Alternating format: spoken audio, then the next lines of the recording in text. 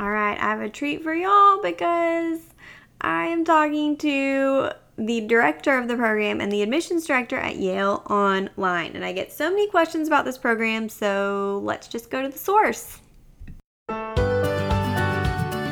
Welcome to the Pre-PA Club podcast. If you want to learn how to become a physician assistant, you're in the right place. I'm your host, Savannah Perry. Let's get to it.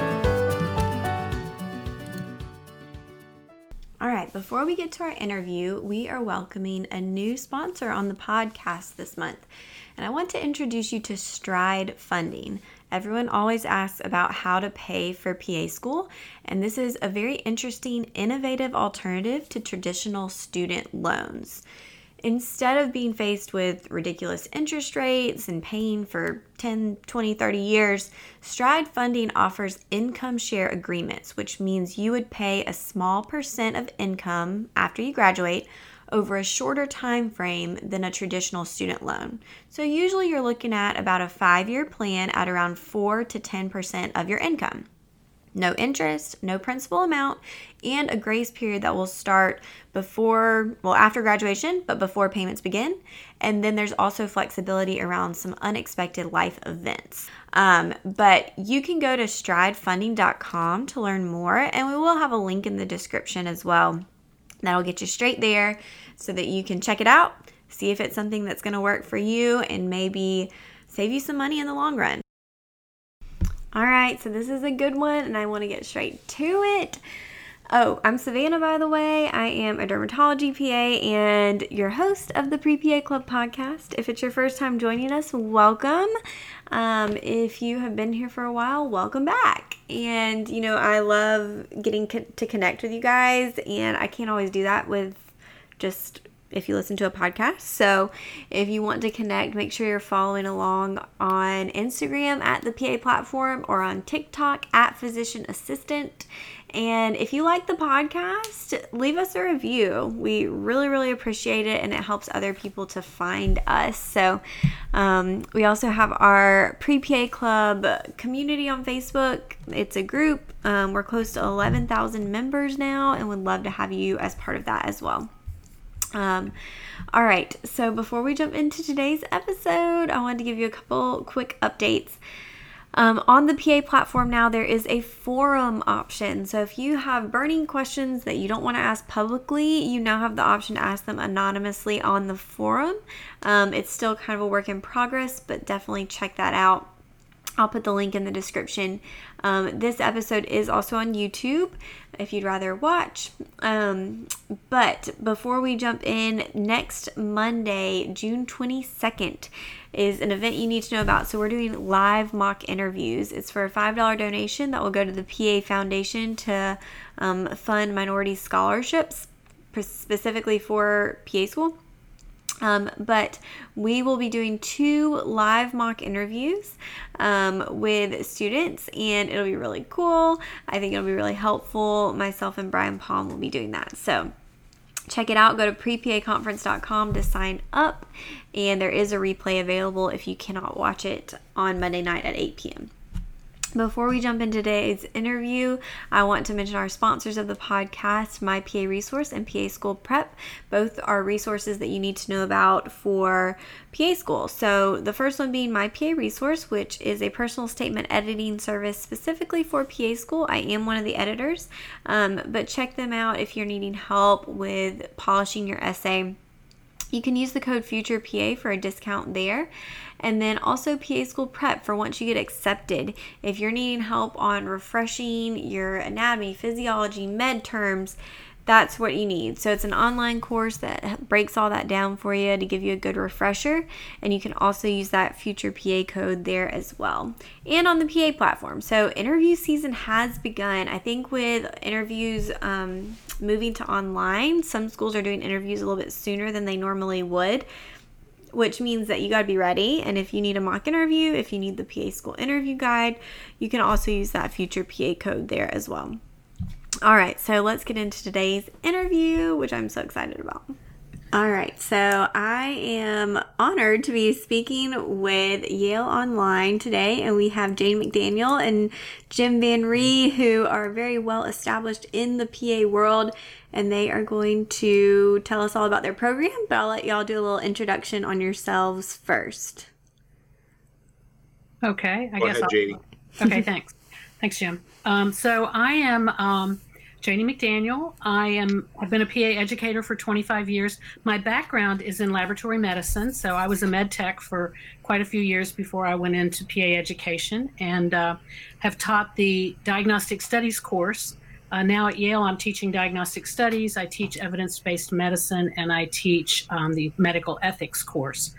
In addition to my experience in PA education, I've also been pretty involved in PA admissions. I was the director of admissions at another PA program before I came to Yale, and I've also been chair of the CASPA advisory committee for about 6 years before that. And for the last 6 years, I've been on the PAEA board of directors, so I'm very involved in PA education.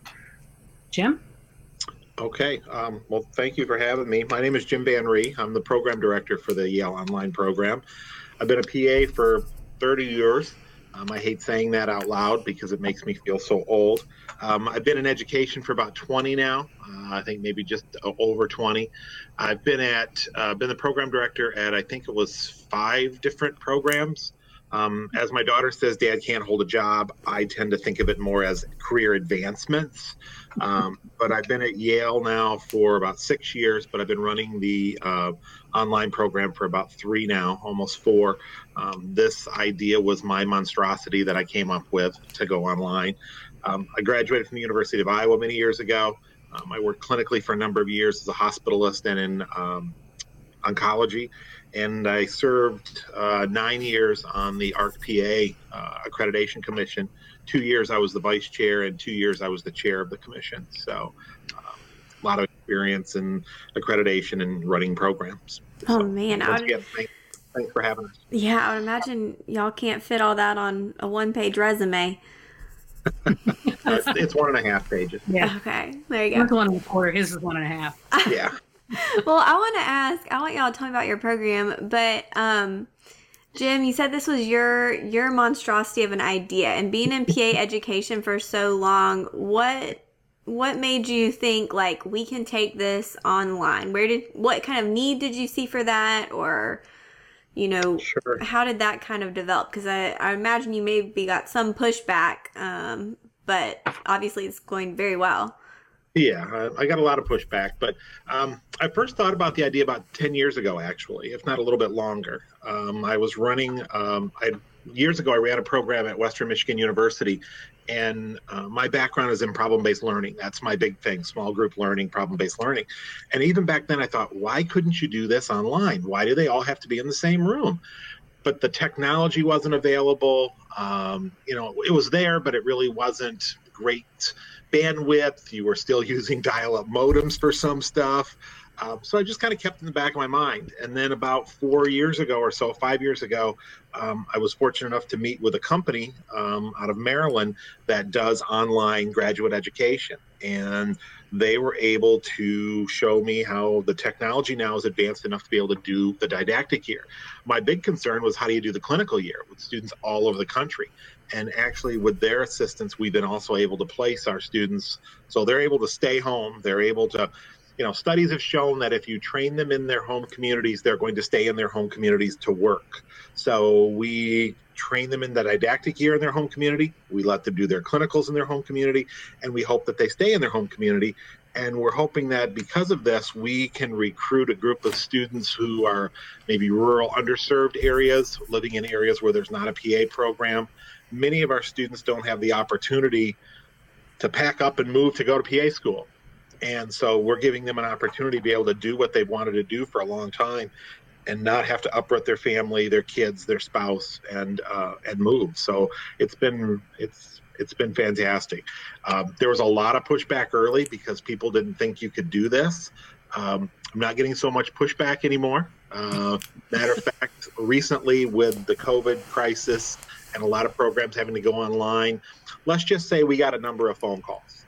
from programs going, how are you doing that? Could you give us some tips, give us some pointers? And so we've been helping out a lot of programs around the country, trying to help them make their transition to having to do some things online much easier. That's interesting. And I'll be perfectly honest, I was kind of a skeptic until I spoke with one of your students, Macy. I believe she just graduated. And just hearing her experience was awesome. And just how she explained the program and how great it was. So that was helpful to hear because, yeah, it is hard to imagine. How can you learn all this online? But I'm interested, too, to see how COVID will change the landscape of PA school now that people are being forced to explore the online space. Yes. But for Yale's online program, can you give us just kind of a breakdown of the logistics, the length of the program, how it works? Janie, you want to answer that one? Sure. So it's a 28-month program. The first year, the first 12 months is the didactic year. And that's done totally from the students' home community. They stay in their home community, and they have asynchronous lectures that they get. So the curriculum is released. It's a 12-month curriculum. It's released one week at a time, and we do that purposely because we really don't want them to jump ahead to week 15 and then they've kind of missed all of the nuances of the other weeks that tie into week 15. So we release it 1 week at a time. But when we release it, they get asynchronous lectures and they get some specialized learning tools that give feedback, faculty feedback. And so we're able to give them that, but they can do those at any time of the day. So if they're morning people, they can work on it in the morning. If they're like me and they're a night person, they can do it at, 10 o'clock at night or whatever.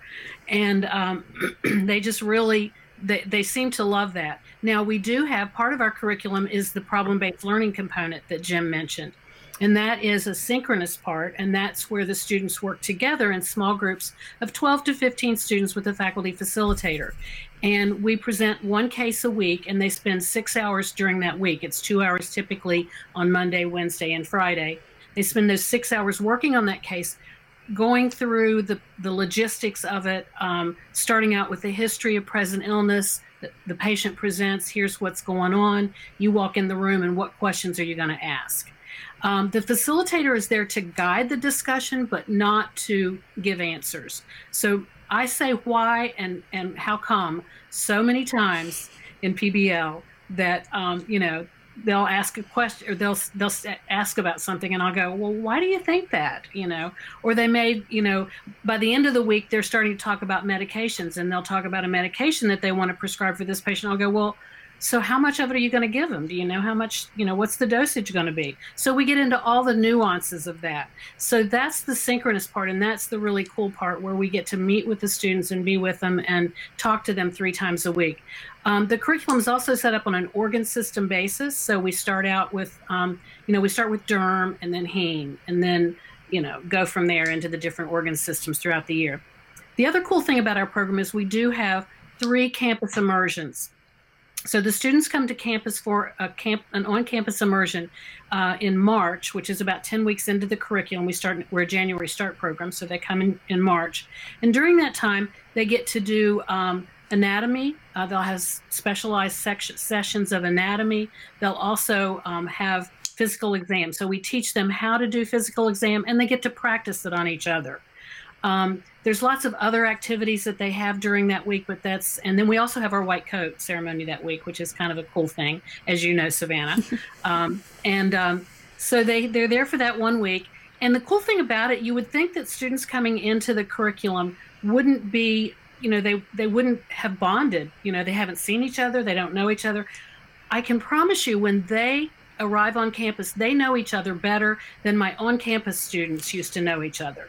They have bonded. They know each other well. It's just an amazing thing to me that they do that.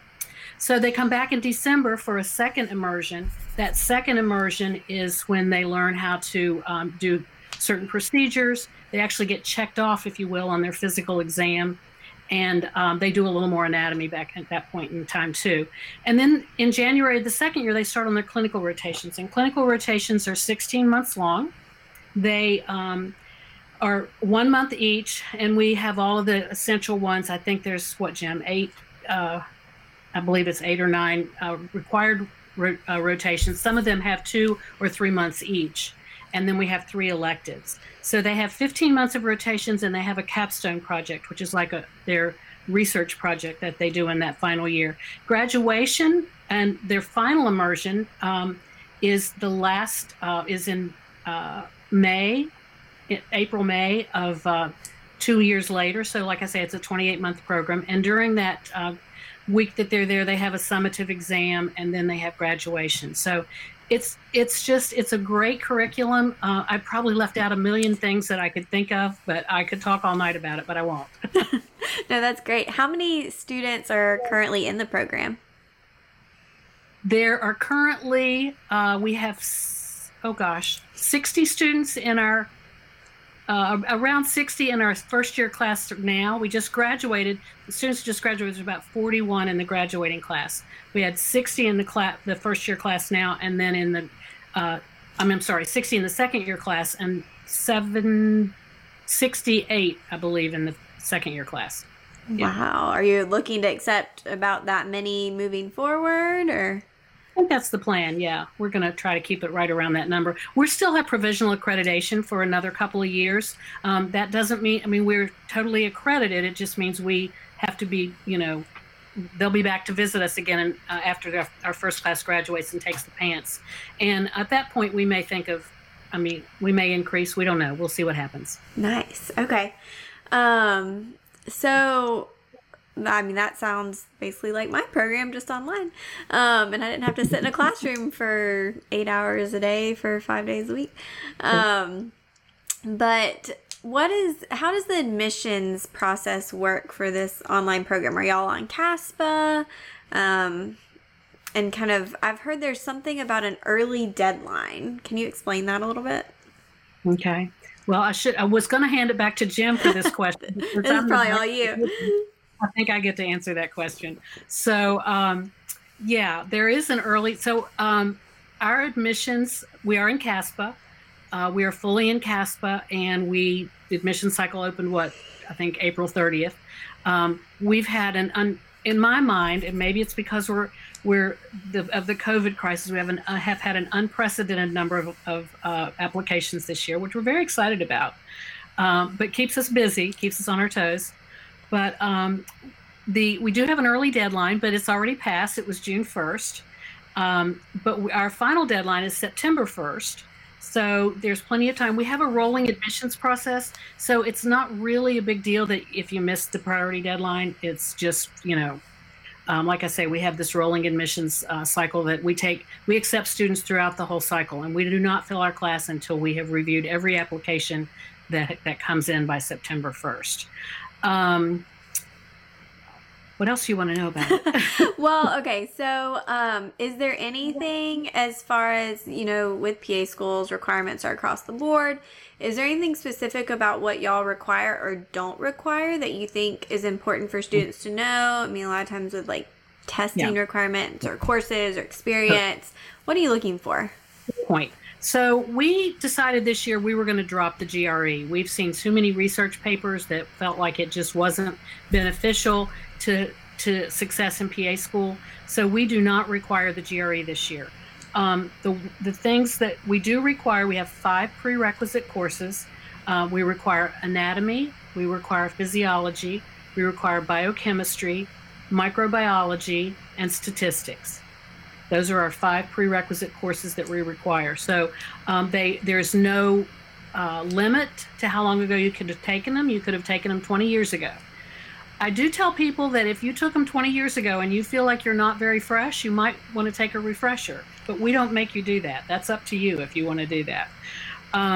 So we do, those are the requirements. As far as healthcare experience, we require 500 hours of patient care experience, paid patient care experience. But I encourage people when they fill out their CASPA application, I see so many applications that people, apply, and I want you to tell me, and I know this is tedious, tell me all about yourself. Tell me everything you've done. If you have healthcare experience, tell me all your healthcare experience. Tell me all your health-related experience. Sometimes it's like, you I don't know, you worked in the front office, but you really didn't, work with patients that much, still tell me about it. If you've done medical volunteer work, tell me about it. If you've done community volunteer work, tell me about it. If you have any kind of leadership, and all of these are different categories on the CASPA application, and shadowing too. We do like to see that you've shadowed a PA, just so you have a sense of what a PA does and that you're okay with that.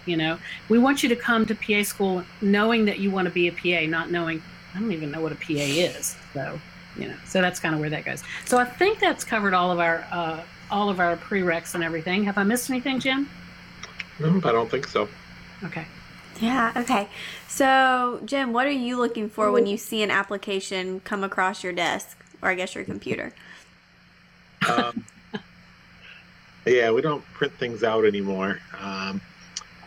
What often gets asked is, do I have to have previous online experience? And I usually tell people, no, it's not required, but I want you to understand what it means to be an online student, because it is different.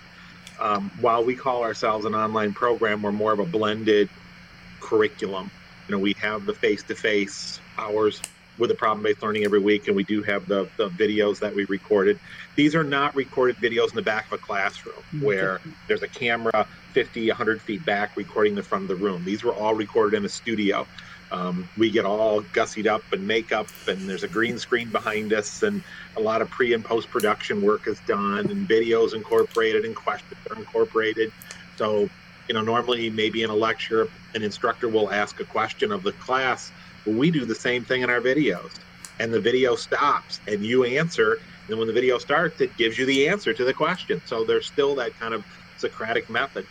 I even used online asynchronous to do small group reviewing labs. I did a course where we went through how to interpret CBC results. I'm a med tech before I went to PA school as well. And I filmed it with two students, with the current student being the camera. And we were able to have this Socratic back and forth discussion. The student listens to the questions. They have to respond on the computer. The video stops. They have to put an answer in, and then they hear the rest of the discussion. So a lot of those same types of things that you experience in PA school, the technology is able to deliver. So I want students to have experienced online, one, so that I can see when I ask them that question, is to see where they're coming from. I took an online course, and it was watching nothing but videos. I never got to talk to the instructor. It took them days to get back to me with an email. I want to be able to correct them and say, that's not what we do. Okay, so I tell them that you have a lot of interaction with faculty, and there's a lot of give and take going back and forth. So I asked them about the unique experience in online, just so that I can correct some misconceptions. The other thing I look for in an applicant is you have to be self-directed, because there's nobody telling you to come to class at 9 in the morning or 8 in the morning, and somebody comes and parades in front of you and lectures, and then you take a lunch break, and then you come back to class.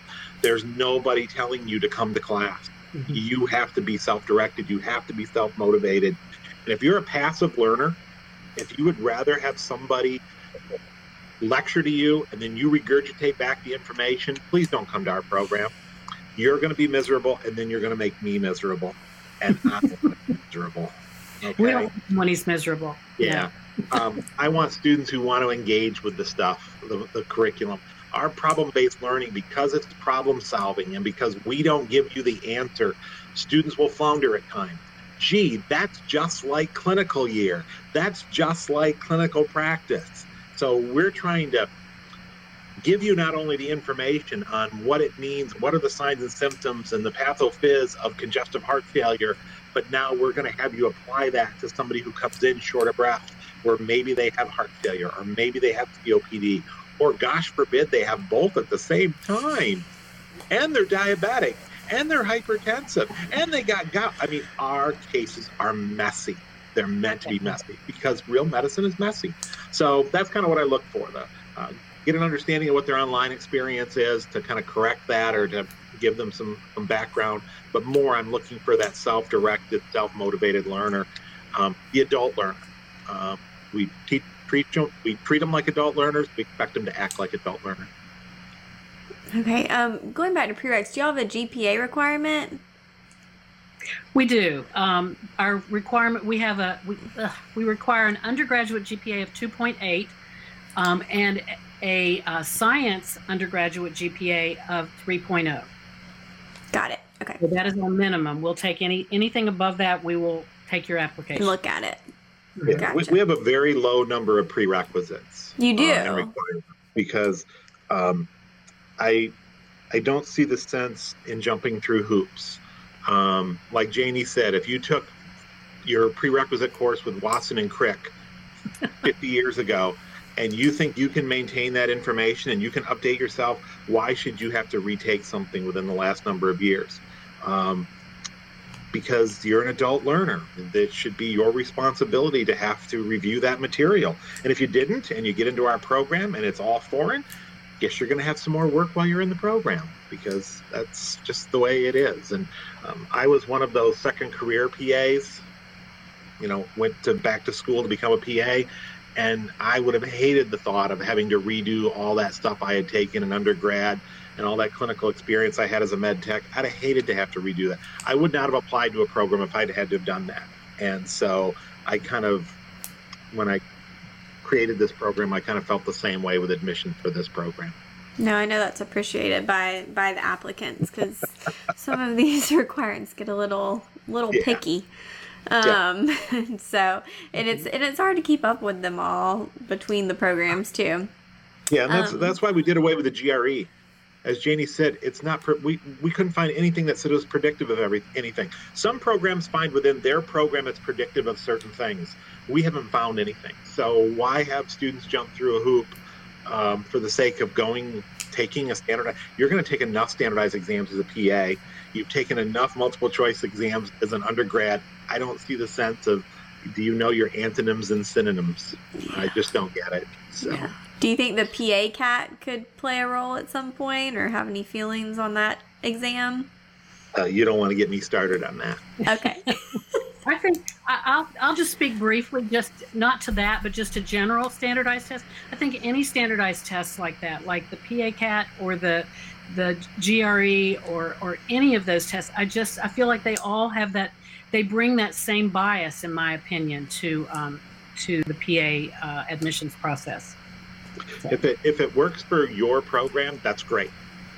It doesn't work for what we're looking for. Yeah. Exactly. It tends to favor the younger student, the ones fresh out of undergrad, the science-heavy undergrad student, and that's not what we're looking for. Okay. Is that a great applicant? You betcha. I don't want my entire class to be that. Yeah. I want other background. Because of our small group work, if everybody looks the same, if everybody has the same degree, if everybody has the same background, small group sessions would be incredibly boring. Yeah. And that's the beauty of our program, because we do have, we'll have medical assistants, we'll have physical therapists, we have pharmacists, we have all of these different previous healthcare, workers that are want to be a PA. So they get in a small group together, and it's just a phenomenal experience to work with them, and they all have something different to contribute. So it's really great. Well, we even accept scribe hours, people who are scribe. Yeah, we do. I think scribing is great experience. I don't understand it. It's like you're standing with the doc all the time, experiencing exactly what they are, or what the PA is, or what the nurse practitioner is. You're seeing the labs, you're talking with them. I don't know why that wouldn't be a wonderful experience. Yes. I agree. Yeah. And in my PA program, I went to Augusta University, and I just remember constantly, almost probably every day, us talking about how important documentation is. Your documentation, your notes, everything has to be, done very well, which coming into PA school with that would have been such a great advantage versus, It's great in my small groups. I usually, the first week of class, when somebody has to take notes, I usually assign it to the scribe, because they're the one that can kind of give the others in the group the advantage, they're kind of show them how to do it, really. Yeah. Yeah, that's awesome. We all kind of answered my next question a little bit, but if you wanted to expand just on how your program encourages diversity in your class, it sounds like you really do try to look at different backgrounds to have a well-rounded class. Yeah, we don't really, we don't really define diversity. I think everybody kind of knows what diversity means, but we're looking for the best group of applicants that will provide each other the best experience. And like I said, a bunch of, biology, and nothing wrong with biology majors. That's just an example. So the biology majors don't get excited, but a bunch of biology majors. Okay, I'll pick my degree. A bunch of med techs in a PA program. If I had 40 med techs in a PA program, I would go nuts because they all have the same background. Who's gonna provide some other experiences? Where's the paramedic? Where's the RN? Where's the scribe? Where's the respiratory therapist? Where's the occupational therapist? Where's the different backgrounds? We've had dental hygienists in our program. So that's what you need for these small group sessions. And so we're looking for diversity in a whole bunch of different areas. We also take an older student population. Our average age is in the early 30s. We take different economic backgrounds, different locations in the country. I have students in Idaho, I have them in North Dakota, but I also have them in Los Angeles and Miami. And so we're looking, because they all bring something different to the group. Their experience in their healthcare system in their community brings something different. The person in Idaho doesn't know what the person in Los Angeles is experiencing, trying to provide healthcare, and they can learn from each other. So we really, it's kind of a subconscious thing that we do. I think we look at all of these things. You don't get extra points for this or that or the other thing, but we're trying to just make it a well-rounded, diverse background. Yes, there's ethnicity. Yes, there's gender. Yes, there's sexual orientation. There's all sorts of different things. But most of that you don't know until they come to school. That's right. So, but once again, that adds a nice, rich flavor to the program. When you look at our class photo and you just look at it and think, wow, that doesn't look very diverse. But if you dig deeper into who those people are and where their backgrounds and where they grew up and a lot of other things, you'll see that it's actually a very diverse group. And I would just to piggyback on what Jim said, I totally agree with that, because I think that the outreach that we have and the ability that we have to take students from rural areas of the country and medically underserved communities is huge. And my best example of that is one of my advisees in the first year class, the class that just graduated, was from a town in Montana of like 1,000 people. She had 4 kids. She didn't want to leave home. She wanted to go to PA school. So by coming to our program, she was able to do her didactic curriculum, right from home. Then she stayed in her community, and she was able to network and do, she did a lot of her rotations with people with the providers in her area. So she was able to network with those. So when she graduated, she's already got that laid out for her. She's got that background and that experience with those other providers, so she knows who they are. So to me, there's volumes to be spoken for that. Yeah, that's very valuable for sure. Okay, let's talk a little bit about any red flags on an application. What are like your biggest no-nos that will get somebody? We probably would need a whole nother hour, but just a couple. I want people to be themselves. Don't try to, your stories are probably true, but don't try to impress me with all this fluff. I want to know, I'm about as laid back a guy as you can get, okay? You actually got me dressed up for this. I have a shirt that has buttons, okay? Thank you. I normally, the t-shirt I have underneath this says, "Trust me, I watch medical TV shows." That's the kind of guy I am. I'm really laid back. It is so true. I will vouch for that. I want to know who the real person is. I don't, it always amazes me when I read applicants' essays and it says, "I decided to be a PA as I was holding my dying grandmother's hand." If that's what you were thinking the moment your grandmother was dying, I really have some concerns about you. Because at that moment, you should be thinking about your family and your grandmother, not, gee, I can get into PA school now, okay?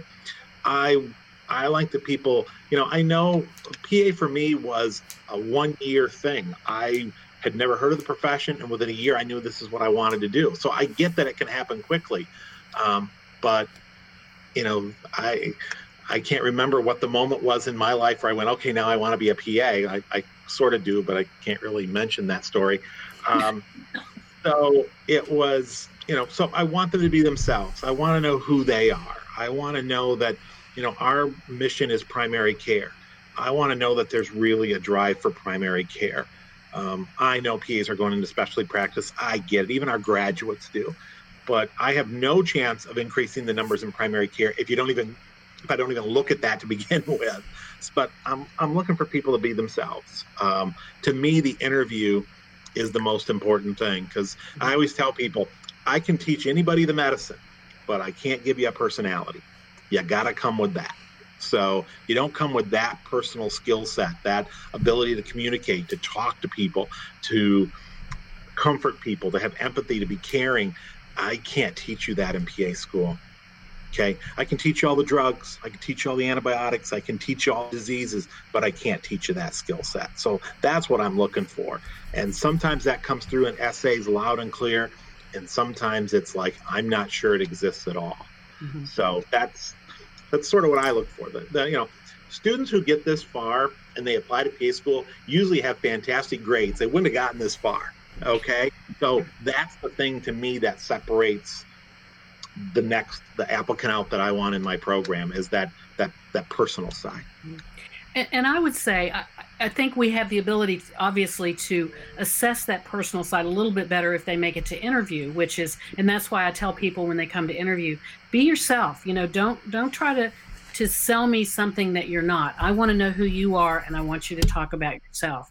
The other comment I would have about the application, and this is something that I notice, I would say we have a supplemental application that has 3 questions. And those questions, when you answer those, I want as well thought out an answer on those as you had on your big CASPA essay as well. So, don't just give me some fluff that, I already answered that in my CASPA essay. Well, so maybe you want to answer it again, that sort of thing.